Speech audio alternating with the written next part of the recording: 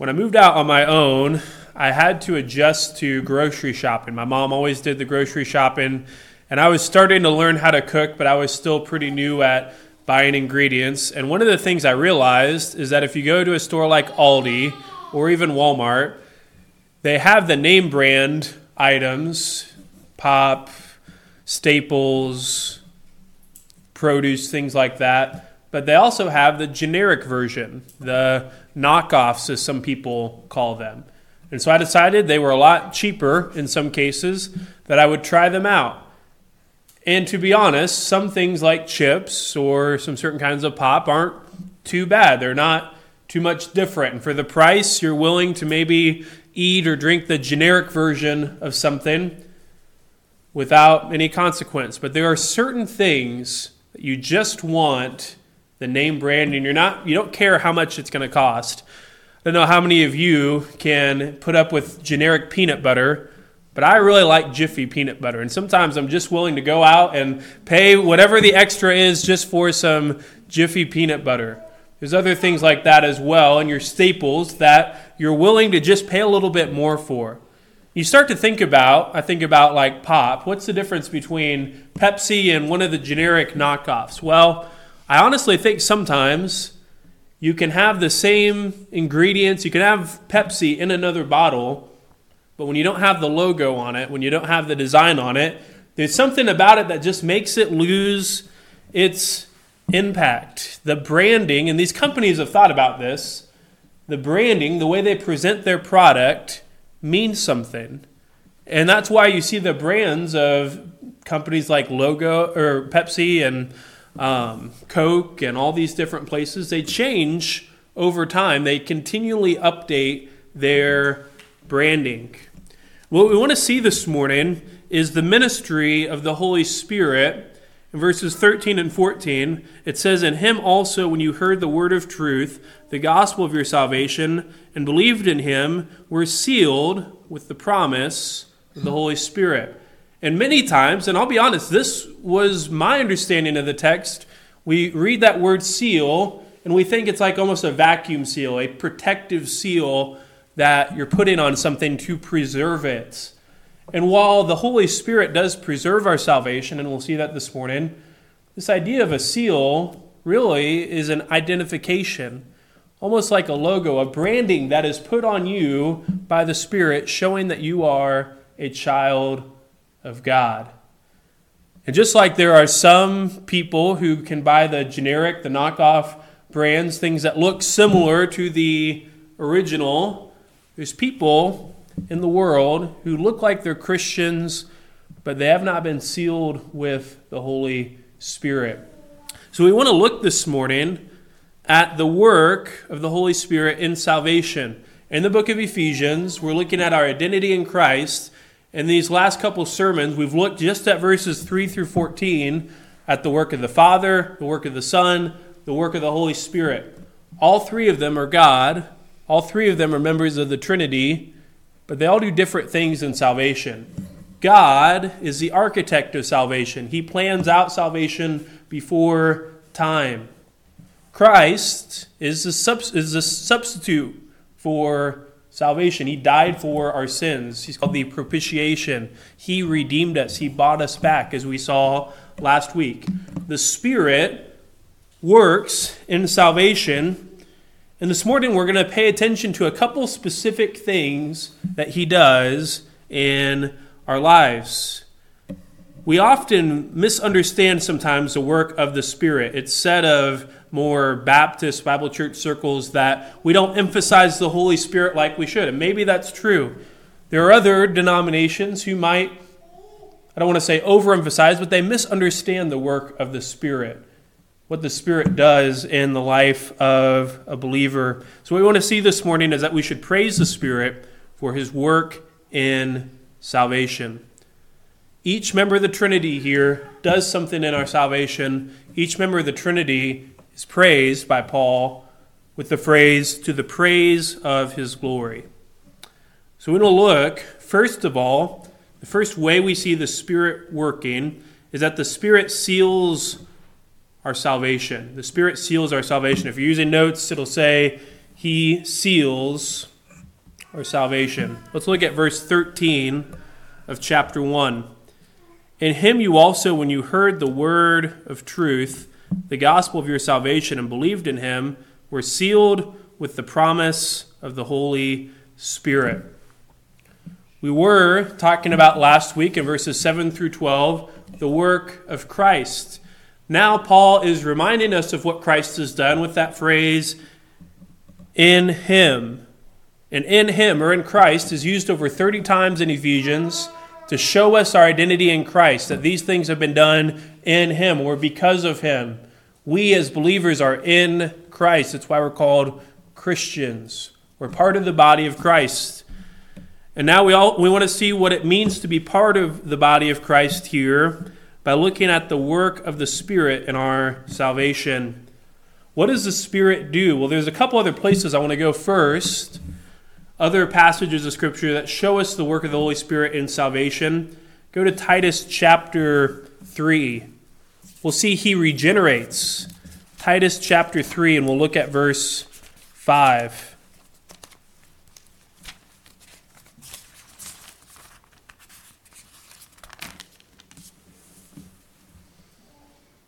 I'll start in verse 4. But when the goodness and loving kindness of God our Savior appeared, he saved us, not by works of righteousness, but according to his own mercy, by the washing of regeneration and renewal of the Holy Spirit.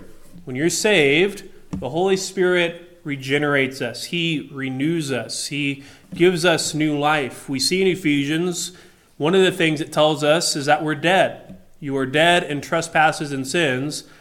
This is a life-giving work done by Christ on the cross, but it's made effectual in our lives by the work of the Holy Spirit. He regenerates us. We see in Acts chapter 2, he baptizes us, and we see that in other passages of Scripture as well. The Spirit baptizes us. What does that mean? Well, it's not like water baptism.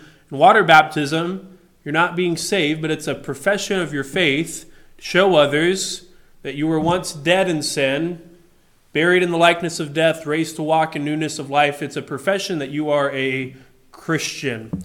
Well, the Spirit does a baptizing work as well at your salvation, taking you from the kingdom of darkness, as Paul says, transferring you into the kingdom of his beloved Son in the book of Colossians. And then here we see that he seals. In verses 13 and 14 of chapter 1, the Spirit seals us, and we want to pay attention to this work. We see, first of all, that the reason is because we're in Christ. The reason we can be sealed is because we're in Christ. We see this word used over 30 times in the book of Ephesians. It reminds us of our identity in Christ, his sacrifice for sins. In verses 7 through 12, we see that Christ redeems us. He gives us an inheritance. He gives us the forgiveness of our sins. He's lavished grace on us. This is all because of what Christ has done in our life. We see this happens at salvation. Look at those next couple phrases. When you heard the word of truth. This starts to show us more of the process of salvation that we've seen in Ephesians chapter 1. There was a time before you were saved where you heard the gospel. Now, it may have been in a sermon. It may have been in a Bible study.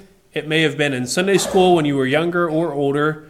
It may have been at a revival service. It could have just been a phone call or a conversation with a friend. You could have read the Bible on your own, but what is true about all of us who are saved is that all of us heard the word of truth. Maybe it was in a gospel tract and you didn't even open up a Bible.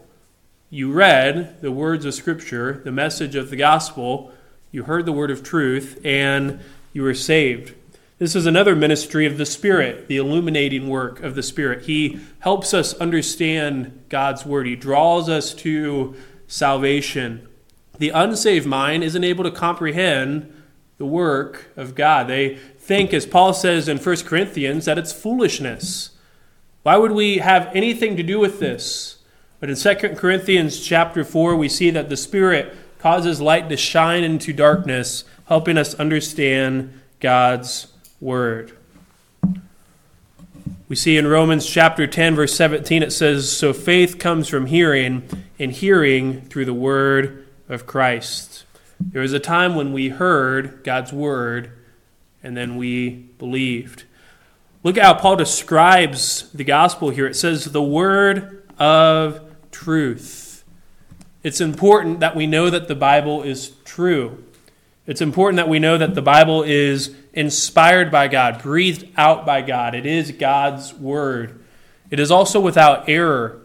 If the Bible had errors in it, how could we trust it? How could we know that it's true for life?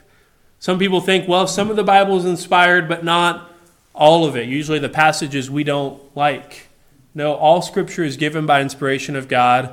All Scripture is without errors, and therefore it is trustworthy. When Paul calls the Bible the word of truth, he's talking about inspiration, but he's also saying that it's the word of absolute truth. It's true for all of us. It's not relative truth. You'll meet people who say it is fine for you to live by the Bible, what the Bible says, but I'm going to live my life in a different way, through another book or through another philosophy. And everybody has their own truth that's right for them. No, the Bible is the absolute truth. It tells us right and wrong. It tells us God's word, and it is true for everyone. There's many different people who will tell you different things about life. We know that the Bible is true and authoritative for our life. Many people don't want to accept the gospel because they don't want to know what the Bible says about them. The Bible says that there is a God and that it's not us. That's so hard for so many people to understand because we want to be the God of our own life. When you hear the word of truth, you start to realize, hey, there's a God, there's a higher power, and I don't have any control over it. The Bible tells us that we are sinful. In chapter 2 of Ephesians, you were dead in trespasses and sins. You're unable to save yourself. If it weren't for the work of Christ, all of us would be separated from God forever. The Bible tells us that you can have eternal life when you put your faith and trust in Christ, when you have a relationship with Him.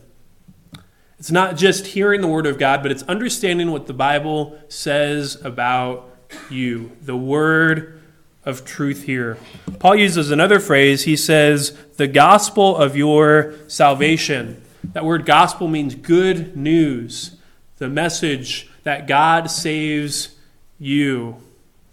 He renames this idea here. He's trying to give us another explanation of what we heard. It's not just absolute truth, because that seems kind of daunting, but it's good news. It not only tells you that you're sinful, it tells you that there's a way to deal with your sin.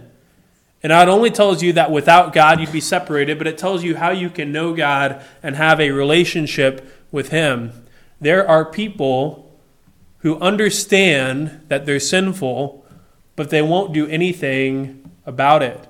They don't think that there's any hope for them, and that's not true. The Bible is not just about trying to convict us of sin. The Bible is trying to get us to confess our sin so that we can have a relationship with Jesus Christ. This salvation reminds us that we've been saved from sin. He points out here that we've believed in Him. So we not only heard, we've also believed the gospel. Again, this shows us the timing. You heard God's word. Maybe it was in that moment. You heard, you understood, you believed. Or maybe it was over time. You began to hear, you heard more. Maybe you wrestled with it. There were years where you tried to just understand what God was doing in your life, but eventually you believed and you were saved. Paul's describing this salvation process in the life of a believer. And then he says, you were sealed. And we see this action here, the sealing of the Holy Spirit. Paul does all this to set up our salvation experience. He reminds the Ephesians who were believers that you at one time heard the gospel, Paul knows they heard the gospel because he was probably the one who shared the gospel with him. If it wasn't Paul, it was Apollos or Aquila and Priscilla or Apollos. He reminds them they heard and they believed. And during that time, the Holy Spirit sealed them. And here we see this work from the Spirit of God. Now, like I said earlier, we think of a seal sometimes as a seal of protection. And yes, through the Spirit's work, we are protected. We have eternal security. But in Paul's day, this word had a different connotation. It was a mark. It was a logo. It was a stamp of authenticity. How many of you would have food in your house if the protective seal was broken? You open up some milk, they have that little seal on top, and it's punctured, it's broken. You can start to smell that it's going bad. Well, none of us would. We don't want to get sick. How many of us would buy milk from the grocery store that's clearly expired? It's no longer any good. Those labels are put on our food to protect us from getting sick. How are we sealed in the Spirit? The seal, like I said, is representation, not only showing our security, but it shows us our identity in Christ. And there's a lot of different ways that people think this happens. Maybe it's through baptism from the Spirit. Through the baptism of the Spirit, we're marked, we're identified as believers. It's kind of like water baptism. It's a public profession of your faith.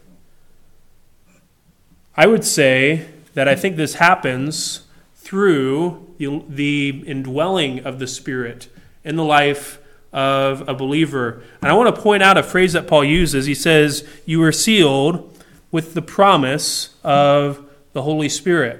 And this is something we see all throughout Scripture in the Gospels, that the Spirit was promised to come. Turn to John chapter 14 for a moment. In these chapters, Jesus is talking with his disciples, knowing that he's about to go to his death. And in verse 14, or in chapter 14, verses 16 and 17, he says, and I will ask the Father, and he will give you another helper to be with you forever. Even, what does that say? The Spirit of truth, whom this world cannot receive, because it neither sees him nor knows him. You knows him, for he what? Dwells with you and will be in you. This promise is that the Spirit would come. He knows the word of truth, and he would dwell in us. Later on in chapter 16, verse 13, it says, when the Spirit of truth comes, he will guide you into all truth, for he will not speak on his own authority, but whatever he hears he will speak, and will declare to you the things that will come. Again, the promise of the Holy Spirit. What's he going to do? He will dwell with us. He'll guide us in truth. Luke chapter 24, you don't have to turn there, but verse 49 says, and behold, I'm sending the promise of my Father upon you. Acts chapter 1, verse 5, John baptized with water, but you will be baptized with the Holy Spirit. Again, this promise that the Spirit of God would come. Later on in verse 8 of Acts 1, but you will receive power when the Holy Spirit comes upon you. And you will be my witnesses in Jerusalem and Judea and all of Samaria to the end of the earth. There is a promise in the Gospels, in the book of Acts, that the Spirit would come. We know the Spirit came at Pentecost. We see everything happens there with the apostles, and the Spirit is now here. The Spirit was promised to come to reveal truth to believers. But how does the Spirit do that? Well, he indwells believers. He lives in us. We see this in a couple different passages in 1 Corinthians chapter 6, verses 19 and 20. Or do you not know that your body is a temple of the Holy Spirit, with whom you have from God? You are not your own, for you were bought with a price. So glorify God in your body. Paul's trying to show us that when you're saved, it's not just you that lives in your body anymore. You are indwelled by the Holy Spirit. This was promised by Christ, and it's happening now in believers. 2 Corinthians chapter 1 describes this sealing process of the Spirit again. And Paul says, and who has put his seal on us and given us his Spirit in our hearts as a guarantee. The Spirit indwells us, and I believe this is how we are sealed when the Spirit begins to indwell believers. Have you ever noticed that when someone new moves into your house, things begin to change? Before I got married, I used to clean one way. I used to have everything organized in a certain way. When my wife moved in, things changed. And things changed for the better. Now we have an actual system for how we organize things. We don't just do surface cleaning, but we do deep cleaning so that things actually are cleaned. I own a duster now, which I didn't own when I was single. And now we actually dust things in the house. When Alicia moved in, she said, I know how you used to live, but there's a better way to live, and now we're going to live differently. And for believers, we were once dead in trespasses and sins. We heard the gospel, we believed, and now the Spirit lives with us. And what is the Spirit doing? It's changing us. The Spirit says, hey, you used to live in this way. You used to use this kind of language, but you shouldn't use that language anymore because you've been made new, because you're a believer. And all throughout Ephesians, we're going to see that principle play out. When Paul says, you don't live like the Gentiles do anymore in your darkened mind and your speech and how you act towards other people, because you are a new person. It's interesting, as I talk to unbelievers, I'll have unbelievers come up to me and they'll say, I've heard Christians swear. I've heard Christians gossip about people. I've heard Christians do the same things that my friends and I do that we know are wrong. What's different about them? And what's different about a Christian is that they know they shouldn't be doing that anymore. Every time you use that kind of language, every time you go back to those actions, every time you act like you used to be before you're saved, the Holy Spirit begins to what? Convict you of sin, show you that you need to change. And some of us doubt our salvation. Some of us have questions about our salvation because we say, I know I shouldn't sin, but I keep doing those things that I used to do. And I'm worried about my salvation because I feel what? Guilty. I feel shame from these things. And I would say to you this, the fact that you're beginning to feel that guilt and shame from when you sin is an evidence that the Spirit is working in your heart and that you are a believer. Does that make sense? The Spirit is working in our heart, changing us, convicting us of sin. It's an evidence that we have been saved. We start having godly sorrow, not worldly sorrow. What does that mean? Worldly sorrow is upset about being caught for sin. Someone found out that I'm sinful. Godly sorrow is upset that we've sinned against God and broken his law. So the Spirit begins to change us, begins to convict us of sin, begins to help us live like we should in Christ, and the world begins to take notice. People come into my house now after Alicia's been there. They say, there's decorations. I used to have nothing on my walls. I thought, why would you need anything on your walls? You just live in a house? She says, no, we're going to put pictures up and we're going to put decorations up. And when people come in, they say, it just looks so much better in here. My parents came over, they said, it's so nice to see that you've actually done something with the place. And why is that? Because she's began to change the way that I live.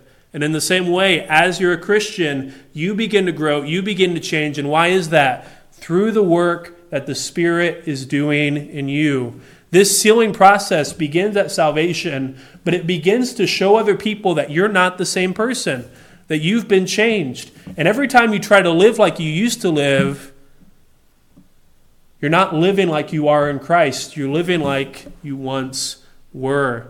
That's why Paul says in Ephesians 4, I'm exhorting you not to live like you used to live, like the Gentiles now live.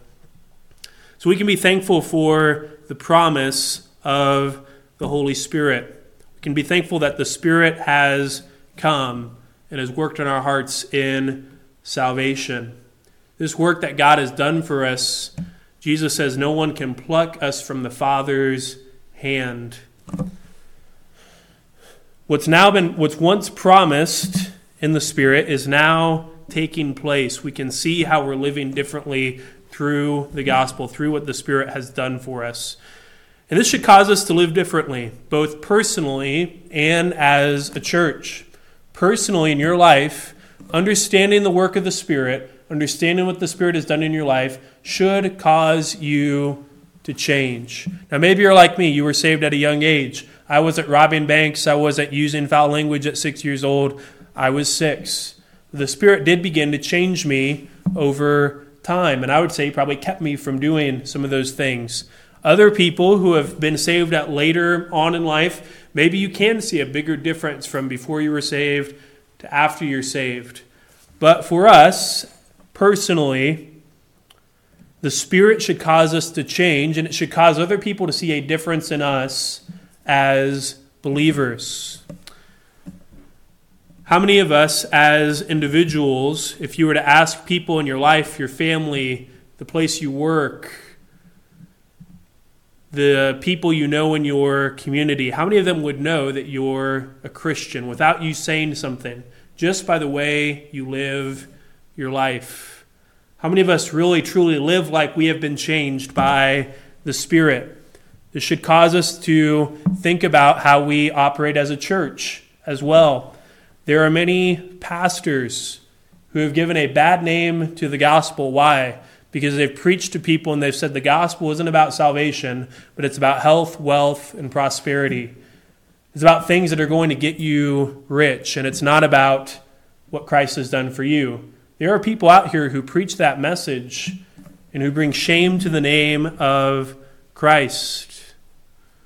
There's many churches who have decided that the best thing they can do with their time is political involvement, is caring about social issues, but not being focused on the gospel of Christ.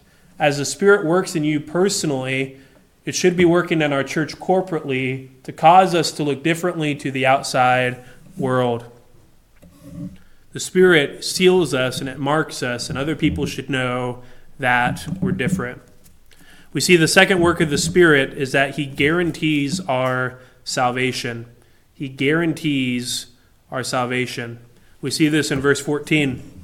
Who is the guarantee of our inheritance until we acquire possession of it, to the praise of His glory. That word guarantee means a deposit, a down payment, similar to what we think of when we buy a house or a car. You put a certain amount of money down on a house or car, and what are you saying? I'm going to pay the rest of it over time. There's not many of us who have a couple $100,000 to go buy a house with cash, and if you do, let me know. But none of us have that kind of money to be able to pay for it in full. So we put a down payment on something, and we say, hey, we're going to pay for this over time. But that down payment is a promise that I will pay the rest of it when I have the money. We see that the Spirit is our guarantee. Paul says the guarantee of our inheritance. So how does the Spirit do this? How does He guarantee our inheritance? We talked about our inheritance last week. It is the promise that we're sons and daughters of God, and that one day we will be with God and we will experience Him fully in a way we only can partially right now.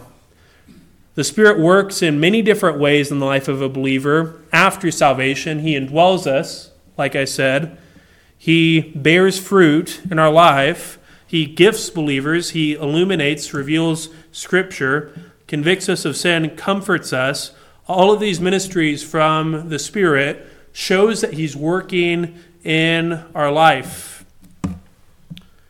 But in understanding the guaranteeing work of the Spirit, we need to understand what we are promised in heaven.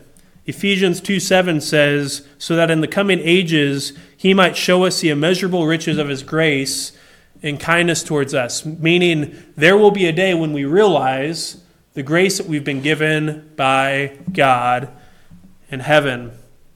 So it causes us to think about, okay, the Spirit guarantees our inheritance. What is our inheritance? And for that, we want to understand heaven. Turn to Revelation chapter 21.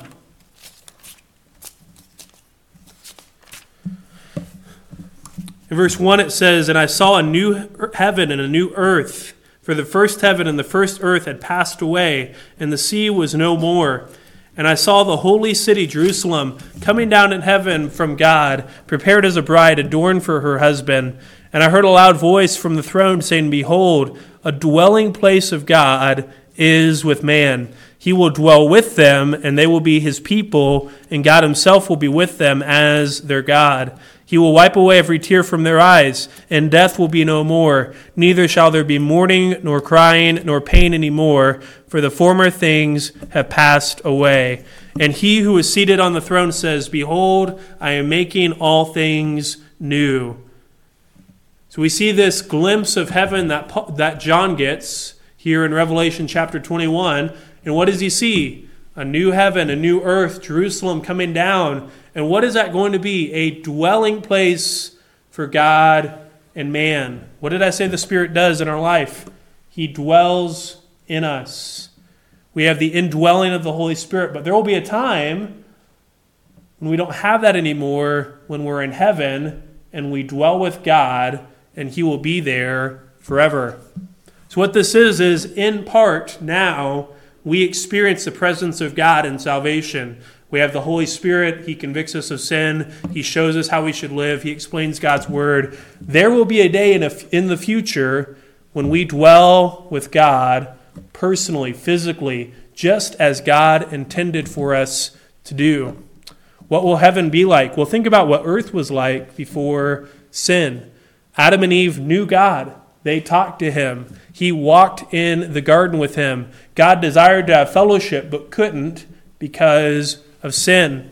What does it say here in Revelation chapter 21? God will be with them as their God. He will wipe every tear away.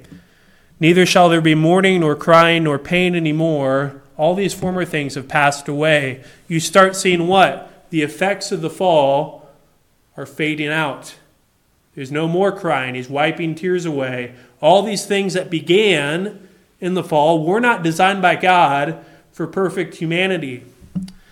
Pain and suffering, sadness, depression, all these different things that we experience just on a day-to-day basis will not be anymore in heaven. This is part of our promised inheritance. This is what we look forward to. How many of us look forward to a day when we won't mourn for loved ones who have passed away anymore?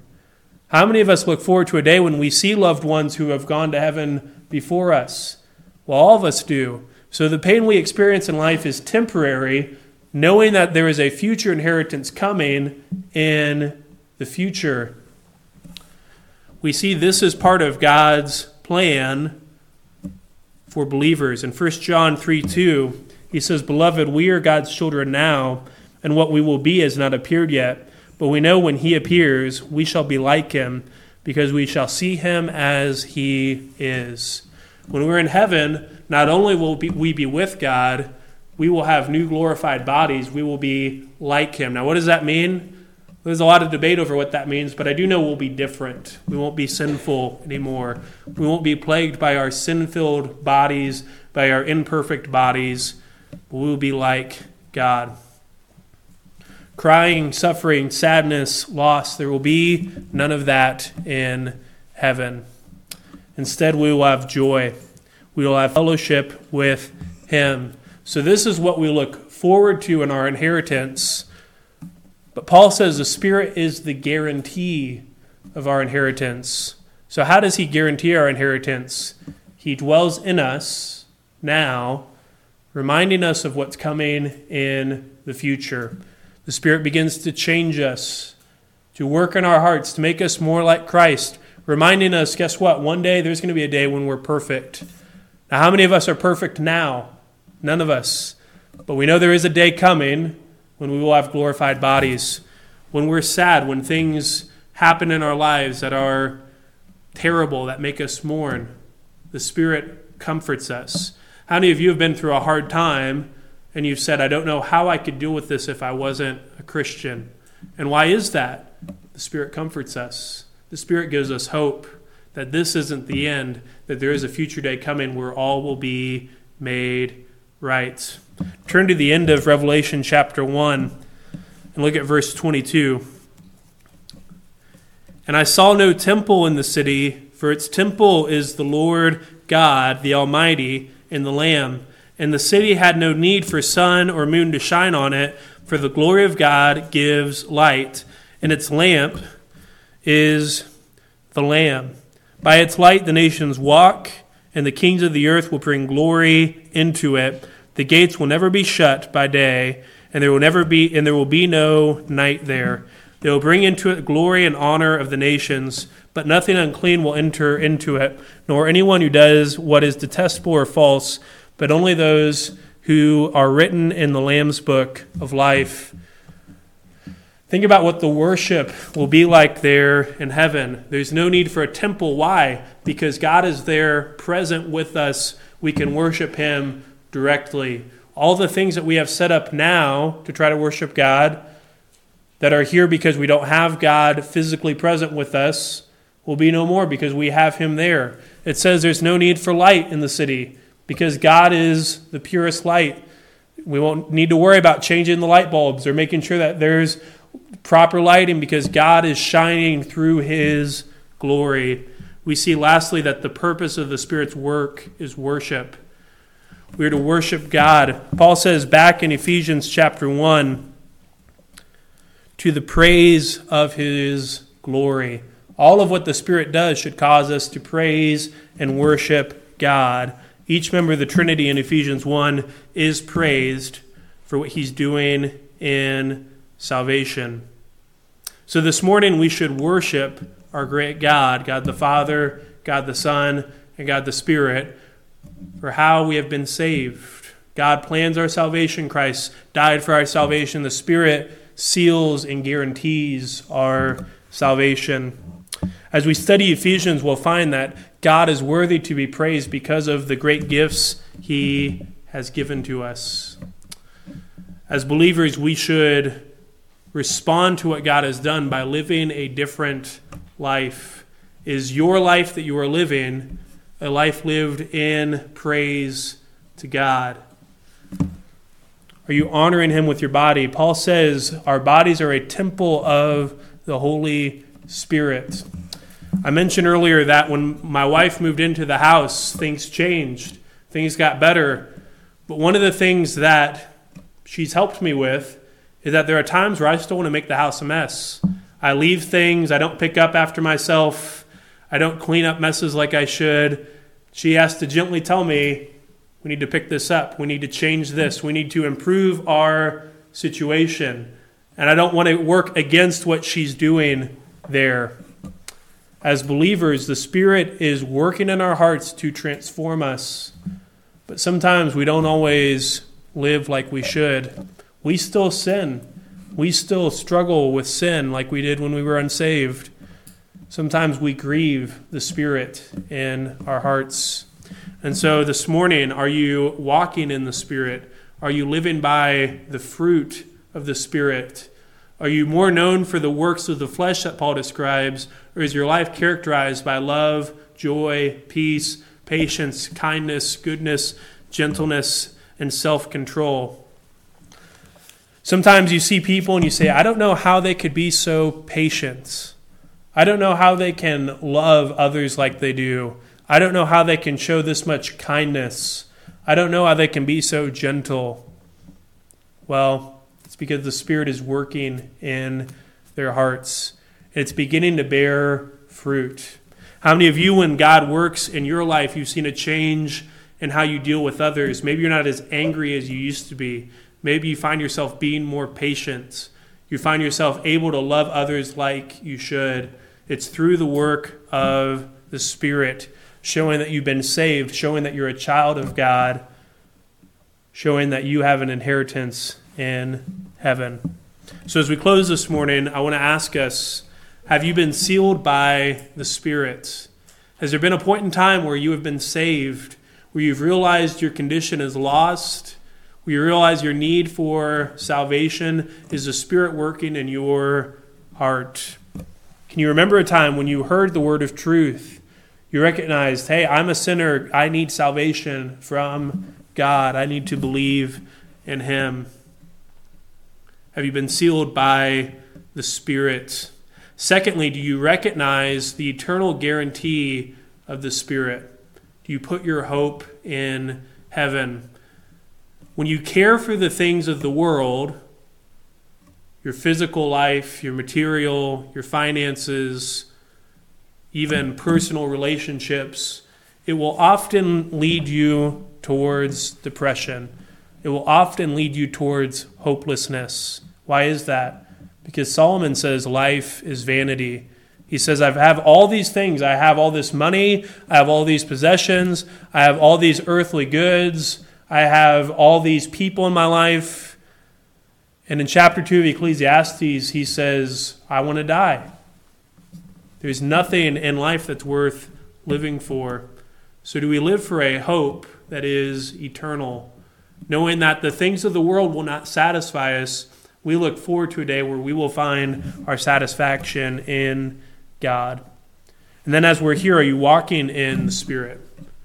Is your life characterized by the fruit of the Spirit or by the way you used to live as an unbeliever? Let's pray. Father, we thank you for your word. We thank you for the Spirit who is working in our hearts. We ask that you would help our lives to be characterized by what the Spirit has done in us. Help us to live by the fruit of the Spirit and not the works of the flesh. We pray that others would know us, both personally and as a church, as people who have been saved and have been transformed by you. We ask all this in your name. Amen. Let's all stand together as we close this morning. We're going to sing hymn number 580.